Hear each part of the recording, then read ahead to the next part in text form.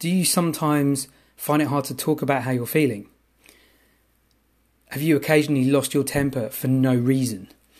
One thing that can help with this is to develop a journaling practice, but that can be really challenging. So I highly recommend the Mind Journal. And these are journals specifically designed for men to develop a journaling habit. I use them. I think they're great. They've helped me get to know what's going on with my own emotional state so I can better articulate it and own it and stay centered and grounded. They're available at mindjournals.com. I don't get a commission for talking about this. I just think that their product is really good and I highly recommend it. They're available at mindjournals.com.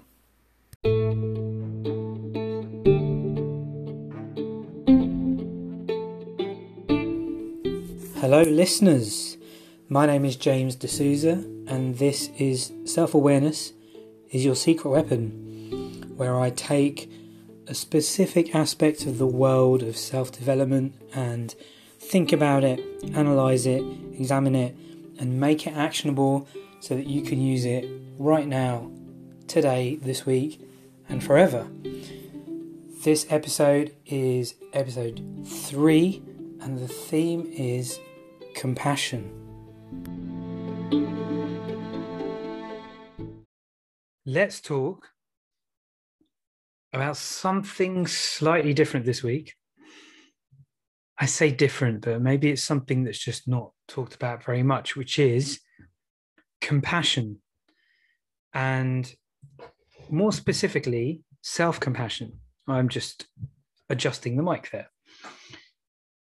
So it's really easy to think of compassion. Certainly I thought of compassion as being something a little bit negative, almost as if I'm going to have to compromise what I think to really think about or understand what someone else is thinking about. And that's what compassion is, giving up what I think and how I feel to really take on board what someone else is feeling. Compassion is a bit more than that. It's a bit more, probably a bit more subtle than that. So consider that compassion is allowing the two different opinions or experiences to be equally valid. My experience of life and my opinion and my feelings are just as valid as someone else's. And allowing those two worlds, if you like, to exist and come together, maybe that's what compassion is. And maybe compassion is something that can make a difference with the current state of our world, perhaps. So that's one point. But really what I want to talk about is something called self-compassion. Because if compassion is appreciation of someone else's situation combined with an appreciation of your own, self-compassion is something I think a bit more powerful and a bit more interesting. Because a lot of the time we've heard about self-esteem, we've heard about building self-esteem. Building self-compassion isn't really talked about very much.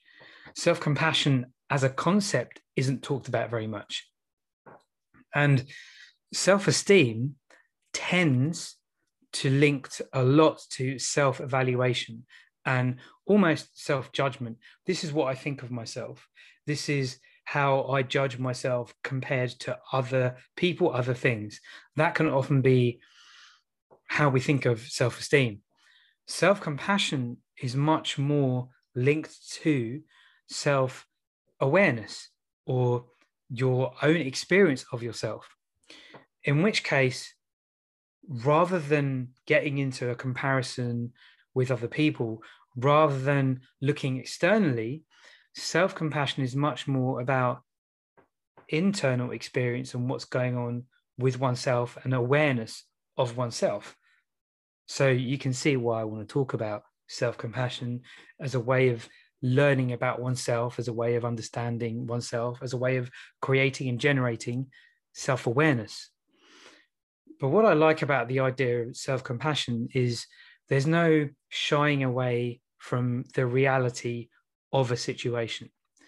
And I first stumbled across self-compassion when I was reading a book called the title has gone completely out of my head.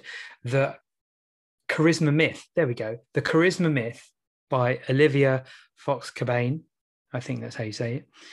And she suggests that charisma can be practiced and learned, and is made up of 3 ideas: warmth, power, and something else which has gone completely out of my head.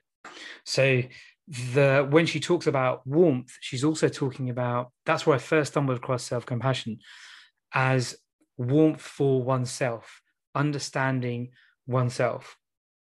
And also read a really interesting article in The Guardian about self-compassion through lockdown.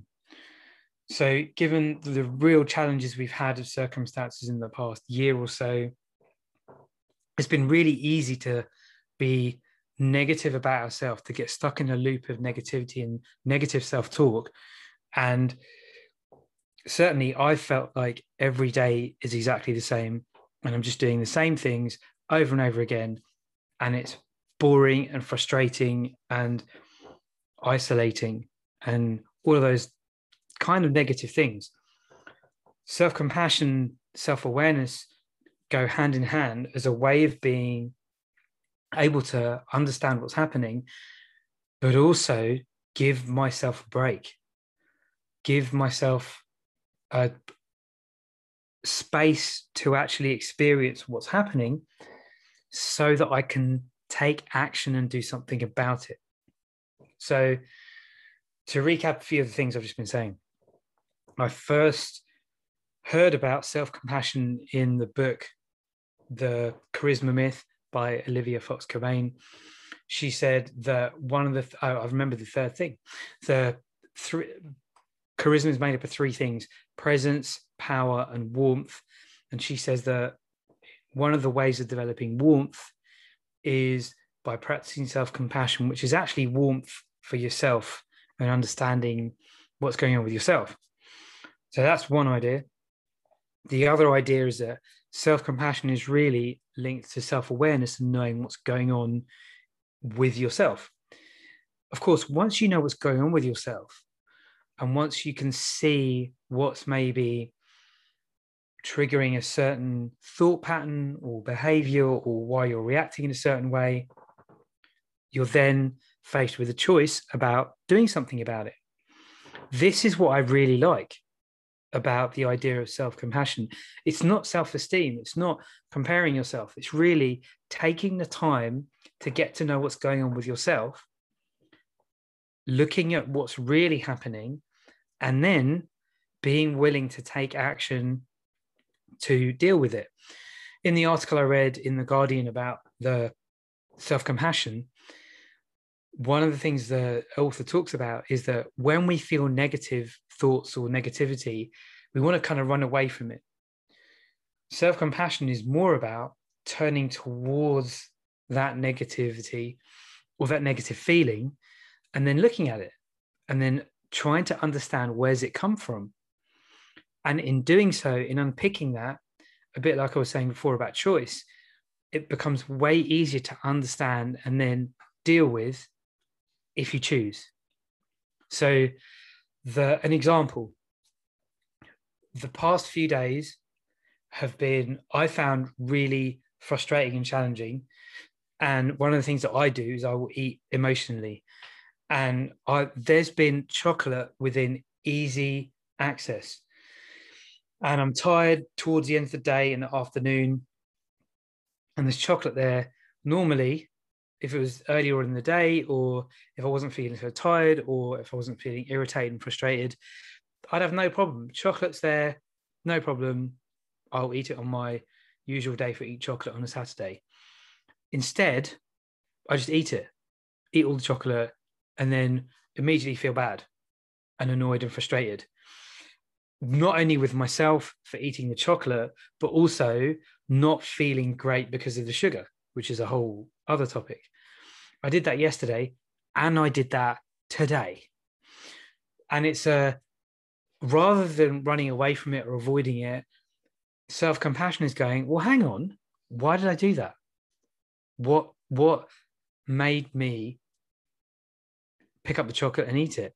And I can see being tired, feeling under pressure, that I've got loads of work to do in my day job and that I have to get it done, worrying about lockdown, the future, exams, pupils, because my day job is a teacher, thinking about what's it going to be like in the summer, the concerns for, I've got other things I'm worried about with my relationship, with what's happening with my job. What am I going to do in my job? Do I want to be in my, like the kind of negative kind of thoughts that come up every so often, like, oh, why am I doing this job? Oh my God, it's really repetitive, or whatever those thoughts might be. Those thoughts come and go. But when I'm tired and feeling a bit negative, one of the ways I'll deal with those thoughts is by eating chocolate for the instant sugar hit and like, yeah, I feel good. But of course, afterwards, oh, I don't feel good. Now, that's an example of starting to unpick what's happening with me, practicing self-compassion to give myself some room and freedom to actually go, well, what am I going to do about it? What can I do about it? Can I let it go? And because tomorrow is another day. It's a whole new day. I don't have to carry it with me. So I have a journaling practice. I write in my journal every day. That can be something that can help me unpick what's happening with me so that I can let it go. It's the same thing, I think, whatever area of life you look at.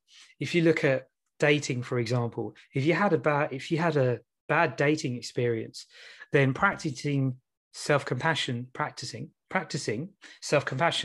would be thinking, well, what happened? What can I do about that? Why did it happen?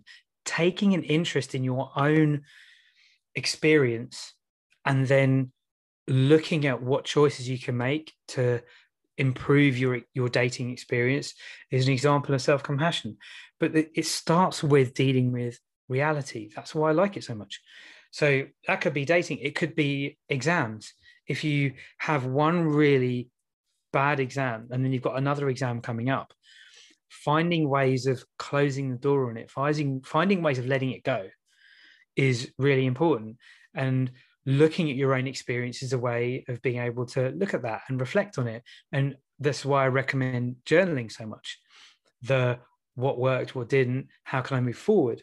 So it's very easy to actually, after a bad exam, to let it go by intentionally sitting down and looking at, okay, what happened that was great? What happened that was terrible? All right, what am I going to do different next time? Okay, that's done, and move on. So dating, exams, whatever area it is, it can be anything. Taking the time to reflect and then own what you did and then use that as a way of choosing what you want to do next. That's practicing self-compassion, not shying away from our experience of what happened in that situation, being willing to work through the feelings that might suddenly surface and acknowledge them and own them, and then actually take action. At its core, that's what self-compassion is. So the two resources I mentioned, or two things I mentioned, one was The Charisma Myth by Olivia Fox-Cabane, and the other was an article in The Guardian all about self-compassion as a way of dealing with lockdown, actually.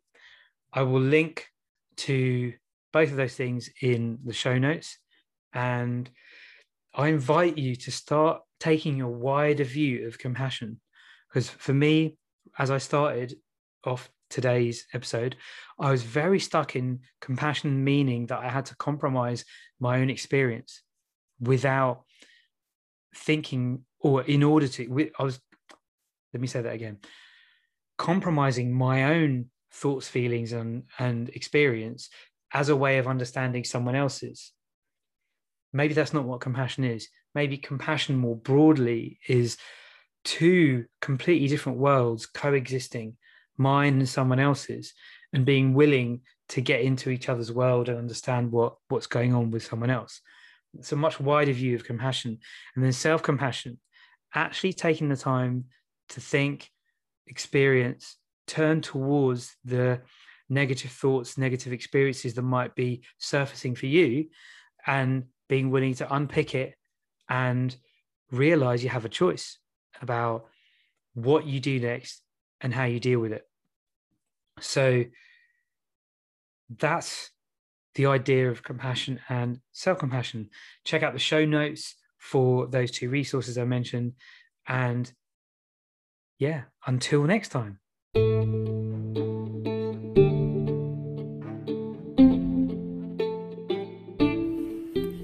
Thank you for engaging with this episode of Self-Awareness is Your Secret Weapon. If you're interested in finding out more about the way I think and getting some more ideas about how you can take action on what you've learned, then just visit selfawareness.jamesdesouza.com/secret weapon, all spelled out. That is self-awareness all spelled out, .jamesdesouza, JamesDesouza.com/secret weapon. Thank you very much.